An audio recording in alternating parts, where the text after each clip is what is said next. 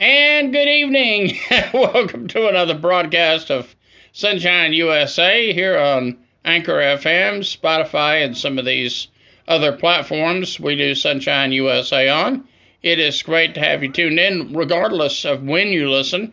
I say evening because usually it's between about 7:30, 8 o'clock at night here in Greenville, South Carolina when we record this program.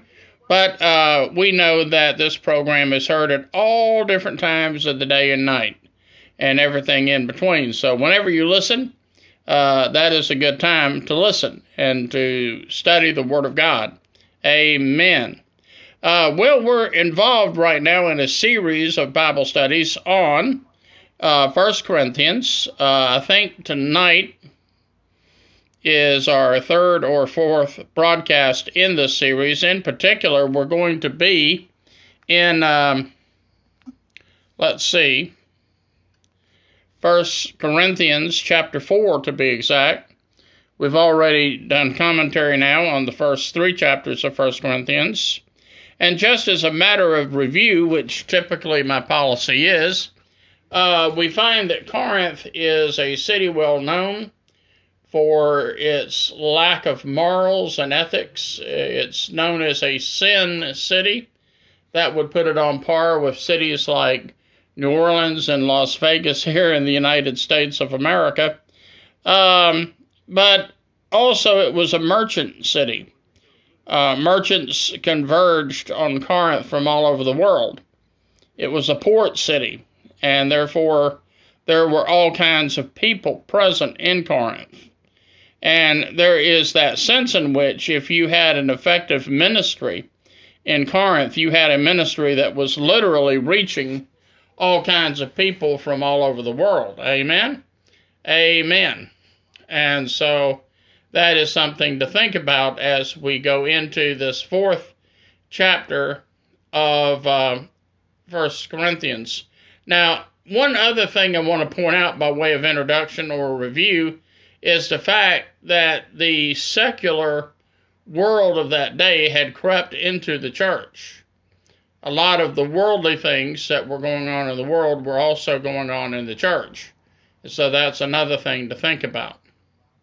Now, in 1 Corinthians chapter 4, starting with verse 1, which is where we're beginning our study this evening, it says, "So then," Paul said, "men ought to regard us as servants of Christ." Let's talk about that first. Servants of Christ. Now, this is a stark contrast to the way that many television preachers see themselves today. Today we have many TV preachers who see themselves as being entertainers. They see themselves as being TV stars and radio stars and such, and it's a bad thing. But in reality, we as Christians need to know that God says we are servants of Jesus Christ. We are servants of Jesus Christ. We are to serve God. That is the essence of our calling as Christians. We are to find all kinds of ways in which to serve the Lord. We shouldn't see ourselves as anybody important or anybody prominent or famous, but we should see ourselves as servants of the Lord. One of the things that Jesus did to show just how humble he was, he washed the feet of his disciples. He washed the feet of his disciples. And he did that because he was a humble spirit. He had a spirit of humility, a spirit of servanthood. And that is what made Jesus so great. Now, of course, on top of that, he was the Son of God. Amen? Amen. Now, he says, we're not only looked upon as servants of God and stewards of the mysteries of God. Stewards of the mysteries of God. When God called you into the ministry, God called you to be a steward of the mysteries of God. He called you to be a steward of the gospel. And the gospel has been entrusted to you to carry on to this generation. Just like Christians in previous generations witnessed to us and led us to the Lord, we need to follow that example. We need to witness to others today and lead them to the Lord so that they can lead their kids and grandkids to the Lord. Amen?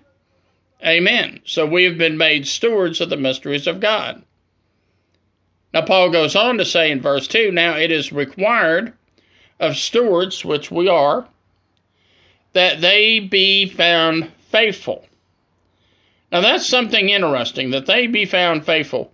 You have to understand, ladies and gentlemen, God has not called you and me to be successful in the worldly sense of the word. You know, now if I could say, well, guess what? My ministry reaches 1,000 people a day with the gospel of Jesus Christ. 1,000 people a day pray and receive Christ as Savior. Now, if I were to announce results like that, you would probably say, man, Warren, you're successful.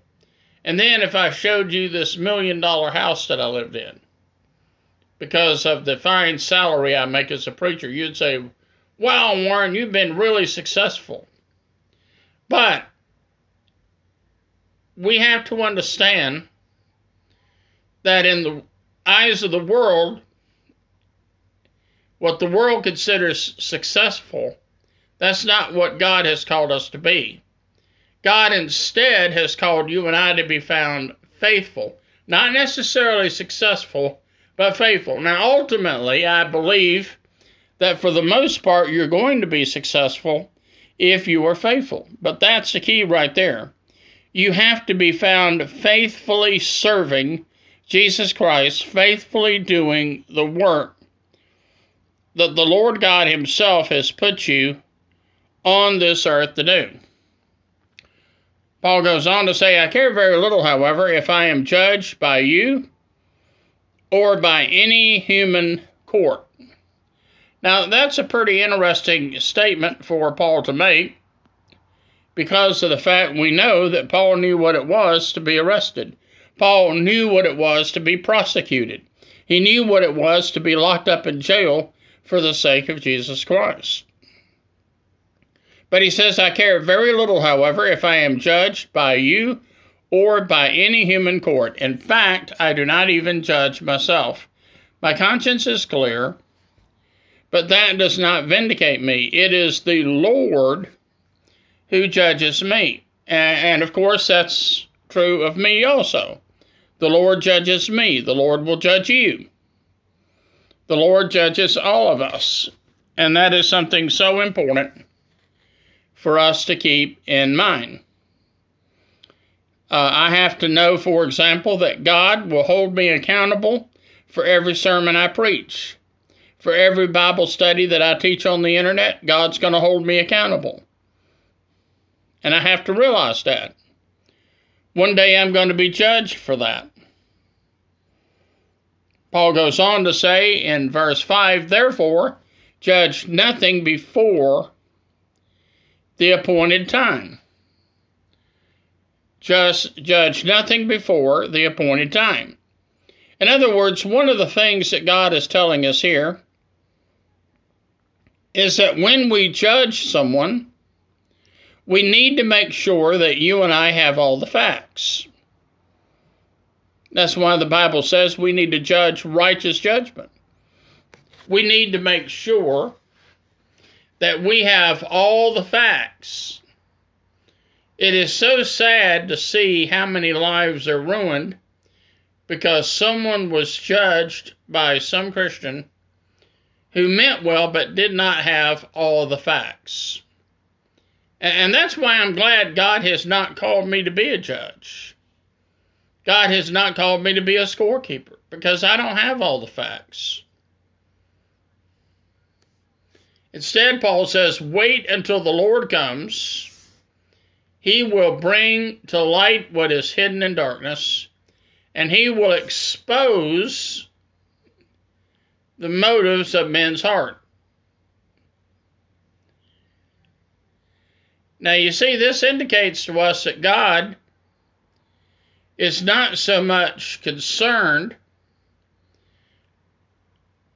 with what we do as he is why we do what we do. What is your motive? As some people would say today, what is your angle in all this? Paul says at that time, each will receive his praise from God, or in some cases, condemnation from God. Then he goes on in verse 6 to say, brothers.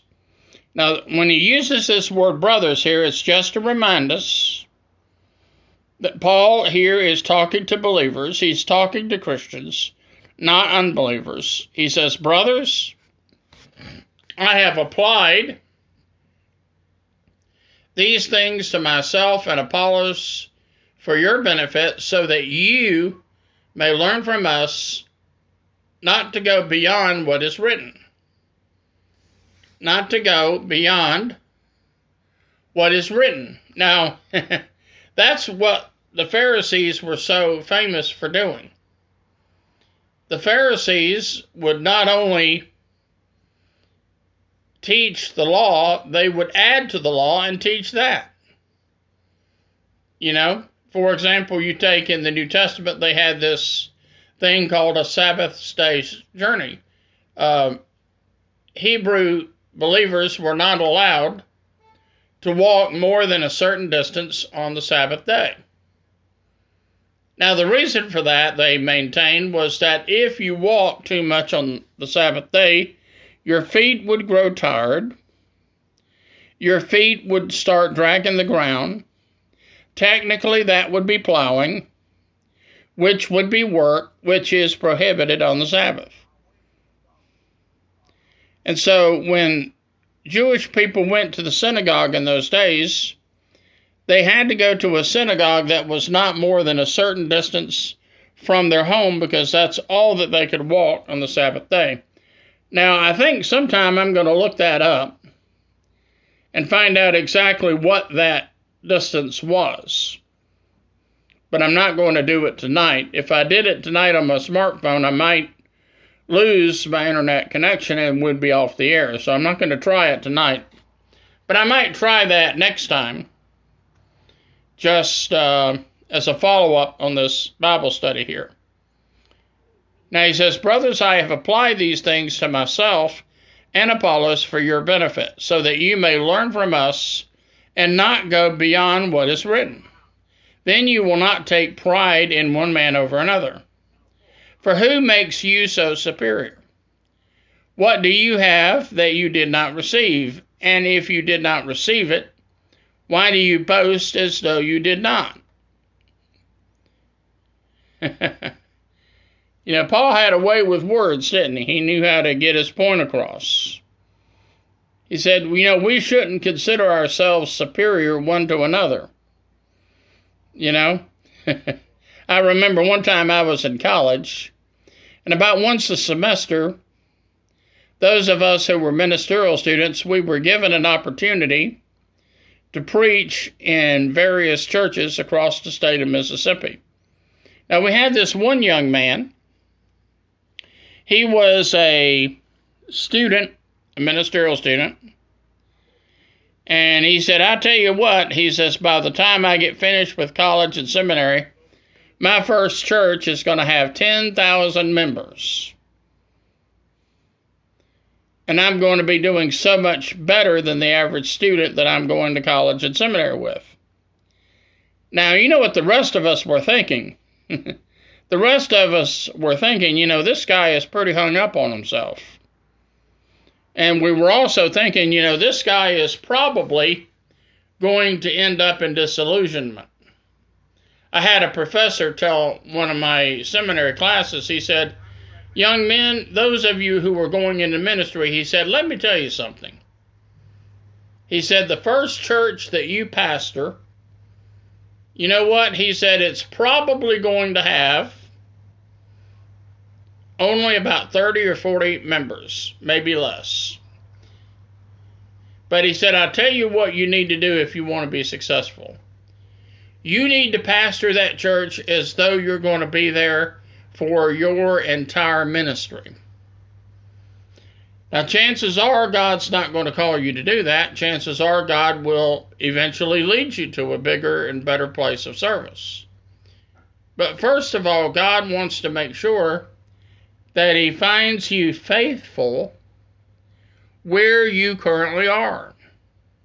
And if you're not, why should He put you in an even bigger place, knowing that you are even less likely to be faithful there?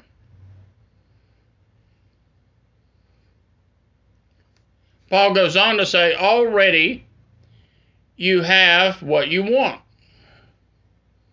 Already you have become rich. Without us, you have become kings.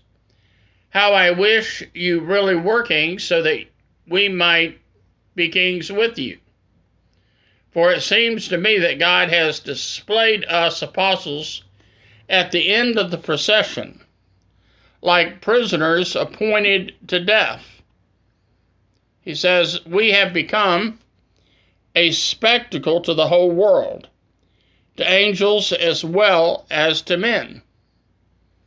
Now, Paul knew what it was to be a prisoner.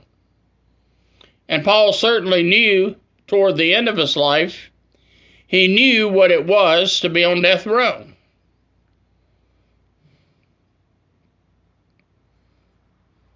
He goes on to say, we are fools for Christ, but you were wise in Christ. We are weak, but you are strong.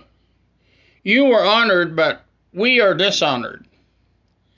To this very hour we are hungry and thirsty. We are poorly clothed. We are brutally treated. We are homeless. We work hard with our own hands. When we are verified, we bless. When we are persecuted, we endure it. When we are slandered, we answer gently. Up to this moment, we have become the scum of the earth, the refuse of the world. What a testimony. He says, folks, to this hour, we are hungry and thirsty, poorly clothed, brutally treated, homeless. I mean, Paul knew what it was to have it rough. That's also why Paul later said in his ministry, he said, you know what? He says, I have learned how in my life to be content in whatever stage of life I find myself to be in. He says, if I have money, I'm content. If I'm penniless, I'm content. If I'm persecuted, I'm content. Notice what Paul says here. When we are slandered, we answer gently. What an example for us. Now, you know, when people slander us, when people say all manner of evil things against us, when they accuse us of terrible things, you know what our tendency is, don't you? Oh, yeah, you know.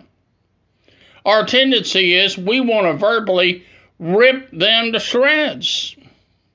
That's what we want to do. But Paul says, hey, don't do that. Answer in a very gentle fashion. Because no matter how many lies they tell about you, no matter how many ugly accusations they make against you, we are to love them and we are to forgive them. Amen. Paul goes on to say here, when we are persecuted, we endure it.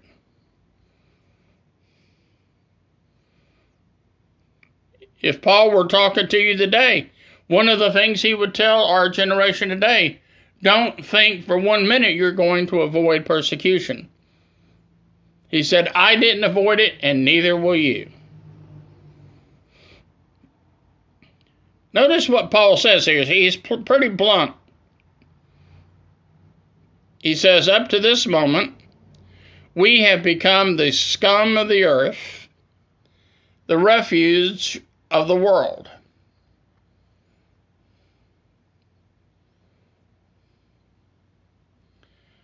Now, you know, if you want to go into the ministry because you want to be socially popular, I would tell you today, don't go in the ministry.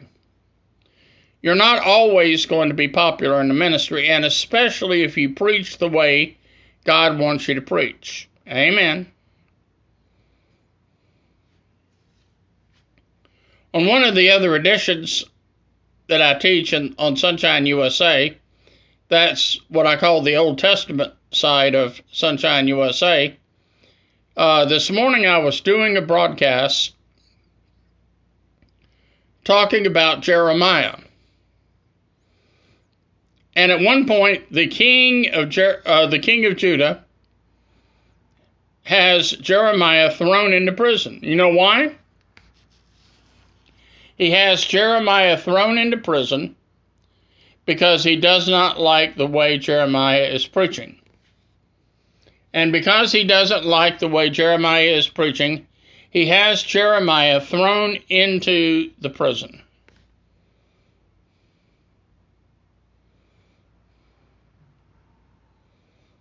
And now Paul is getting ready to give us a fatherly warning. He says, I am not writing this to shame you, but warn you, as my beloved children, even if you have 10,000 guardians in Christ, you do not have many fathers. For in Christ Jesus, I became your father through the gospel. Therefore, I urge you to imitate me. Now, you know, that is a very powerful statement right there. He says, therefore, I urge you to imitate me. Now, Paul had to be pretty confident that he was living exactly and precisely as Christ wanted him to live for him to make a statement like that. He said, that is why I've sent you Timothy, my beloved and faithful child to the Lord. He will remind you of my way of life in Christ Jesus, which is exactly what I teach everywhere in every church. Some of you have become arrogant as if I were not coming to you. But I will come to you shortly if the Lord is willing. Now notice he says here, if the Lord is willing.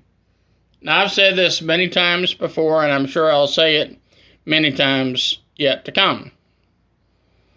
You and I, when we make our plans, when we decide where we're going to be traveling, where we're going to be going, what we're going to be doing, we should always preface that by saying, if the Lord is willing, that is what I'm going to do. Now, I'm the kind of person, when I go to bed at night, and typically I'm going to go to bed about 10:30, 11 o'clock most nights. Sometimes I'll listen to a little Christian music or some Bible preaching as I get ready to go to sleep. And I'll be thinking about what I want to do the next day. And I'm thinking, okay, now tomorrow I'm going to do this, I'm going to do that, I'm going to do this, I'm going to do that, if the Lord be willing. And a lot of times it works out exactly like I planned it. Sometimes things come up that I didn't foresee, and things might not happen exactly the way I planned it to. But we should always remind ourselves that we should always make our plans subject to the Lord's will. And then I will find out not only what those arrogant people are saying, but what power they have. For the kingdom of God is not a matter of talk, but of power. Which do you prefer? Shall I come to you with a rod, or in love with a gentle spirit? Now, Paul indicates to the church at Corinth, this is really up to you. Now, let me just let you in on something. In 1 Corinthians chapter 5, Paul is going to bring a matter to their attention that he doesn't enjoy bringing to their attention, and they probably don't like him bringing it to their attention, but it has to be said. So I think when you look at 1 Corinthians chapter 5, it's going to seem like he's coming to them more with a rod as opposed to love and with a gentle spirit.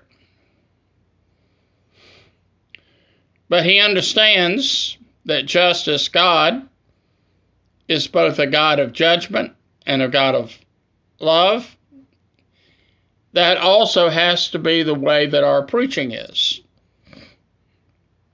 We have to have a sense of judgment in our preaching, but also a spirit of gentle love. And that, by the way, brings us to the end of 1 Corinthians chapter number 4.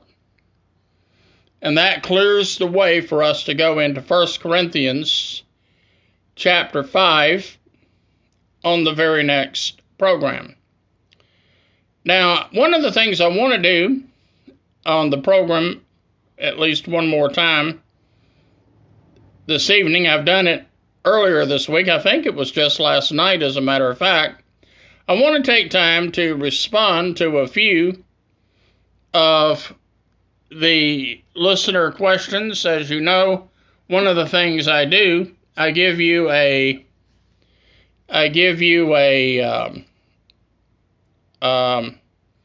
email address. In fact, I give you really two email addresses that you could contact me at to send me prayer requests and Bible study questions.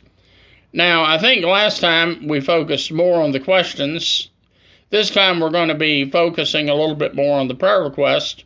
Here we have a prayer request from a listener who is facing final exams this week. We want to pray for them as they study and prepare for these finals. Now, do understand that when you're taking final exams, the correct way to pray on that is this: Lord, bring to my remembrance that which I have studied. Lord, bring to my remembrance that which I have studied. Now, of course, if you haven't studied anything, then of course you have no right to ask God to help you to remember it.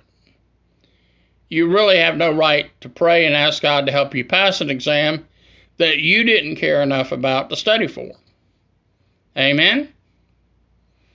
So, do your part, study, and study hard.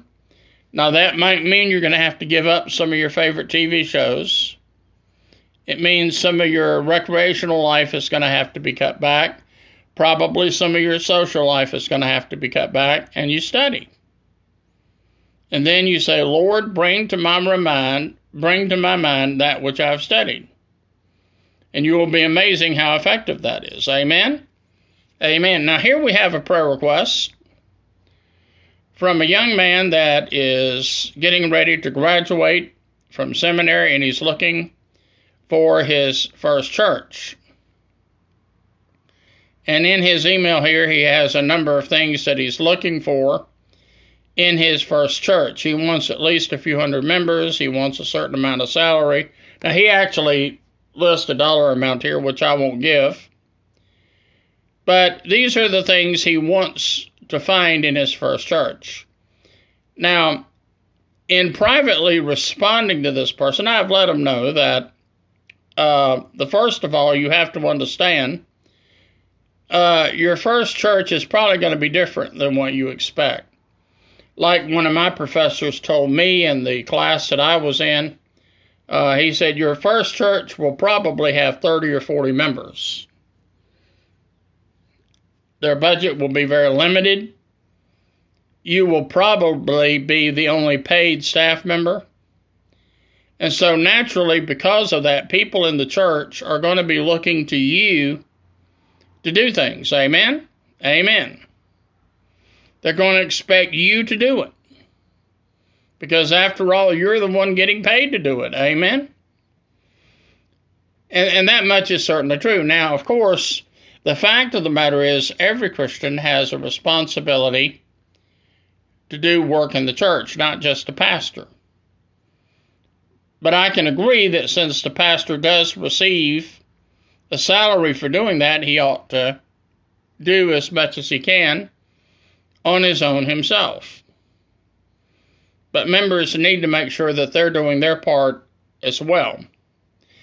Now, one of the things that a pastor always does good, if he does what he's supposed to be doing, is he wants to train and motivate church members to see what needs to be done and for them to do it without necessarily being told to do it. That would be the ideal situation. Unfortunately, we have many church pastors today that are working themselves to the bone, some of them even to the point where they're thinking about leaving the ministry. And it's all because we have church members that are not willing to do enough work themselves. So that's something to think about. Amen? Amen. But I do want this person to know that when you get that first church, don't use that church as a stepping stone to something better. You get in that first church and you work earnestly and you work hard. You work like you're going to be there for the rest of your life. Amen. And if you do a good job, I believe the Lord will promote you to something more. But if you don't do a good job, don't expect God to promote you to something more, because you will be showing Him you can't even handle what He's already given you to do. Amen? Amen. Okay, now here we have a couple that wants us to pray for their marriage, and I know that we have a lot of couples listening to Sunshine USA who are going through marital difficulties, and all I could say there is we're praying for each of these couples, and it's tough. It really is. But there's no problem too great or too small for God to handle. Now, I'm going to say something here that might shock some people. Not every marriage can be saved. In fact, sometimes couples that come to me for advice, I will actually tell them that. I will say, you know what, not every marriage can be saved.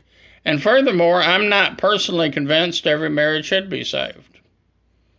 Some marriages are so prone to violence that it's probably good for both parties for the marriage not to continue. Sometimes you're in a situation where both sides have to admit that they made a mistake and simply ask God to forgive them and move on with their life. Now, in that area, I'm giving you some very blunt advice that not every preacher will give you. Some preachers will lead you to believe that every marriage has to be saved. No, every marriage is not going to be saved, and every marriage shouldn't be saved.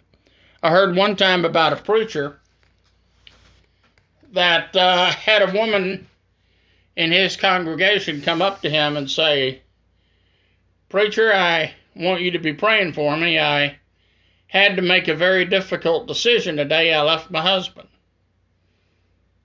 And the preacher was flabbergasted. He said, "You can't do that. You got to go back home to your husband. The Bible says you cannot leave your husband." Well, she wasn't sure that she believed the pastor, but after all, the pastor told her she had to go back home to her husband. And so guess what? She went back home to her husband, and 24 hours later she was killed by her husband.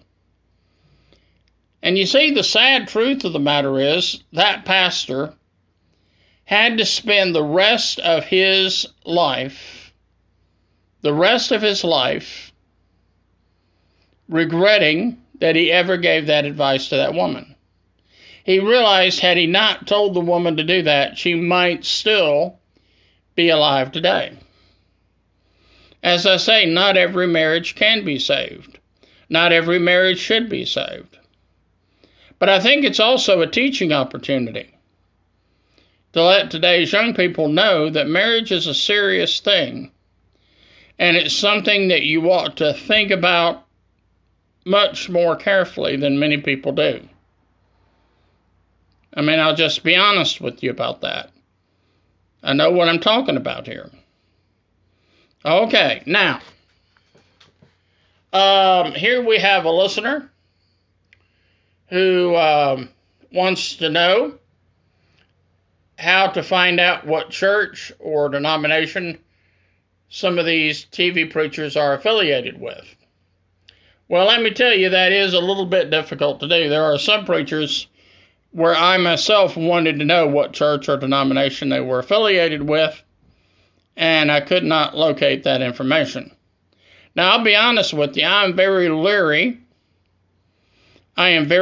about any preacher who refuses to divulge what church or denomination he belongs to. I personally believe if you're in the television, radio, or internet ministry, you have an obligation to your listeners to let them know what church and denomination you are a member of. I think you have a right to do that. In fact, I will not send financial support of any kind to a minister until I do know what kind of church or denomination they're a part of. I mean, that's just me. And so if you want to make that your policy as well, I say go help yourself. I think it's a pretty good policy. But hopefully that answers your question there. It's not always easy.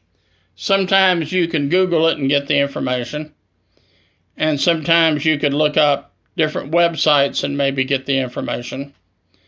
But a lot of times, if the TV preacher really doesn't want you to know what church or denomination he's a part of, then it's really hard to find out. Now, I don't shy away from that.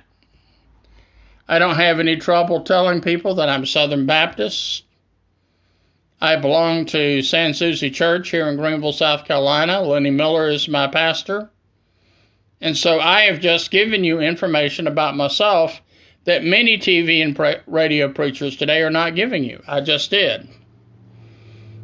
And I am leery of any preacher that won't do that. I mean, I'll just be honest with you. I'm very leery about any preacher who, for whatever reason, won't do that. Okay? So hopefully that answers your question.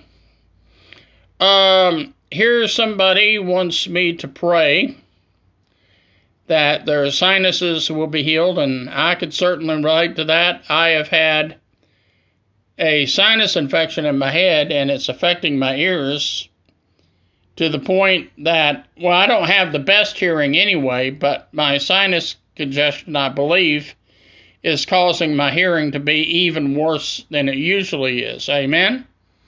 Amen. But I could certainly say to this person, I could sympathize with you. And I'll tell you what, I'll make a deal with you. I'll pray for your sinus problems if you'll pray for my sinus problems.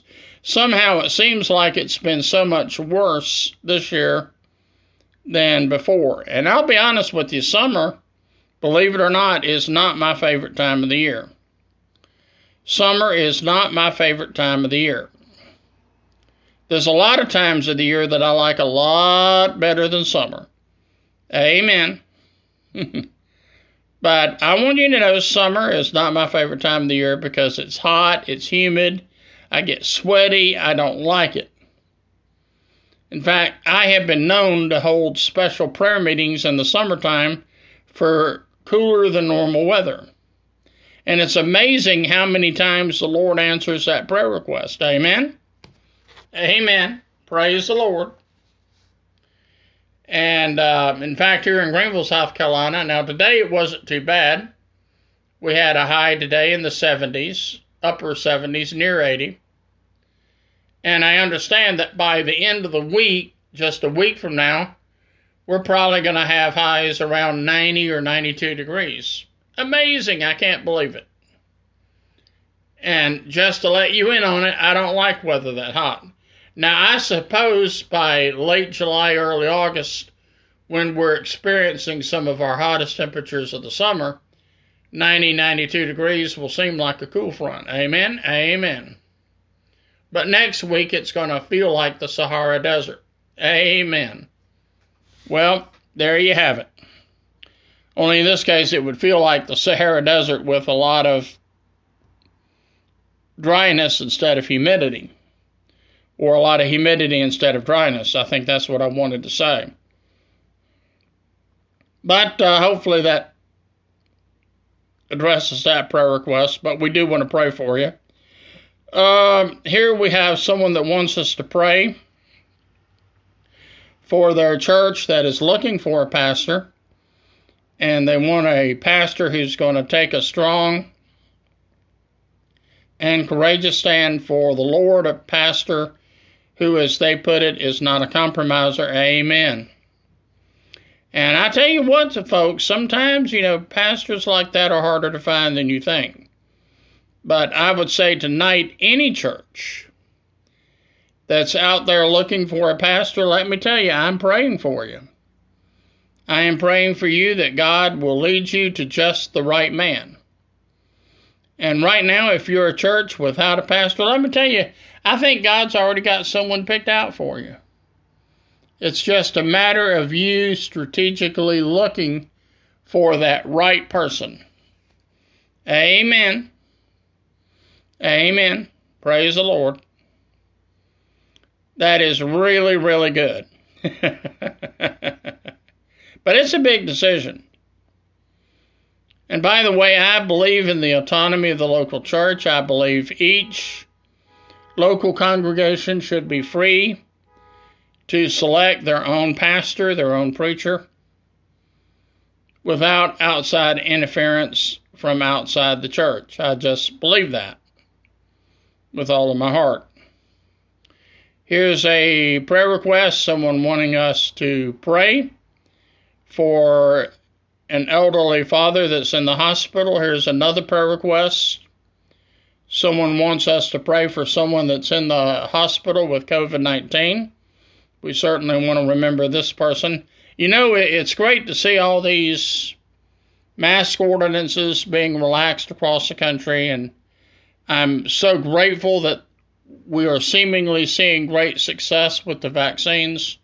But we must remember we haven't gotten rid of COVID-19 yet. It's still out there, and it's still a threat. We must understand that. And so if you haven't gotten your vaccination, as a preacher of the gospel, I urge you to go ahead and get vaccinated. Do it for yourself and do it for others. Amen? Do it for your country. Do it for your neighbors. Do it for your co-workers. Get vaccinated. Amen. Praise the Lord. But we do want to remember this person who is sick in the hospital with COVID. We want to pray for the hospital workers, doctors, nurses, lab technicians that have been working so tirelessly during this past year, trying to battle COVID-19 on the front lines. And it's not been an easy job. You know that. I know that. It's been a very hard and difficult job. But we must carry on. We must keep the work of the Lord going on. And we also got to pray for these healthcare workers that they'll keep their work going on. I am so grateful for the work that they do. These days, it's very rare that I go a week without visiting one doctor of a kind or another. And so I'm very grateful for the knowledge that the Lord has blessed them with. And so let's go to the Lord in prayer at this time. Dear Lord, we just want to pray that you will be with all of these prayer requests mentioned here. Lord, I want to pray that you will be with those that listen to this podcast. I pray, Lord, that you will reach out to whatever need they have. Lord, we have listeners that need physical healing. Lord, we have listeners that need a financial blessing. Lord, we have listeners with marriages that are in trouble. And Lord, we praise you and thank you for the fact that nothing is beyond your reach. Lord, we know that you could do anything and everything.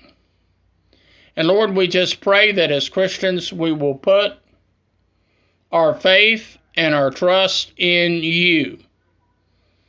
Lord, we know that you're able to do so much more than we ever thought possible. And Lord, when we consider all that you have done for us, we want to pray that we will thank you for all that you've done.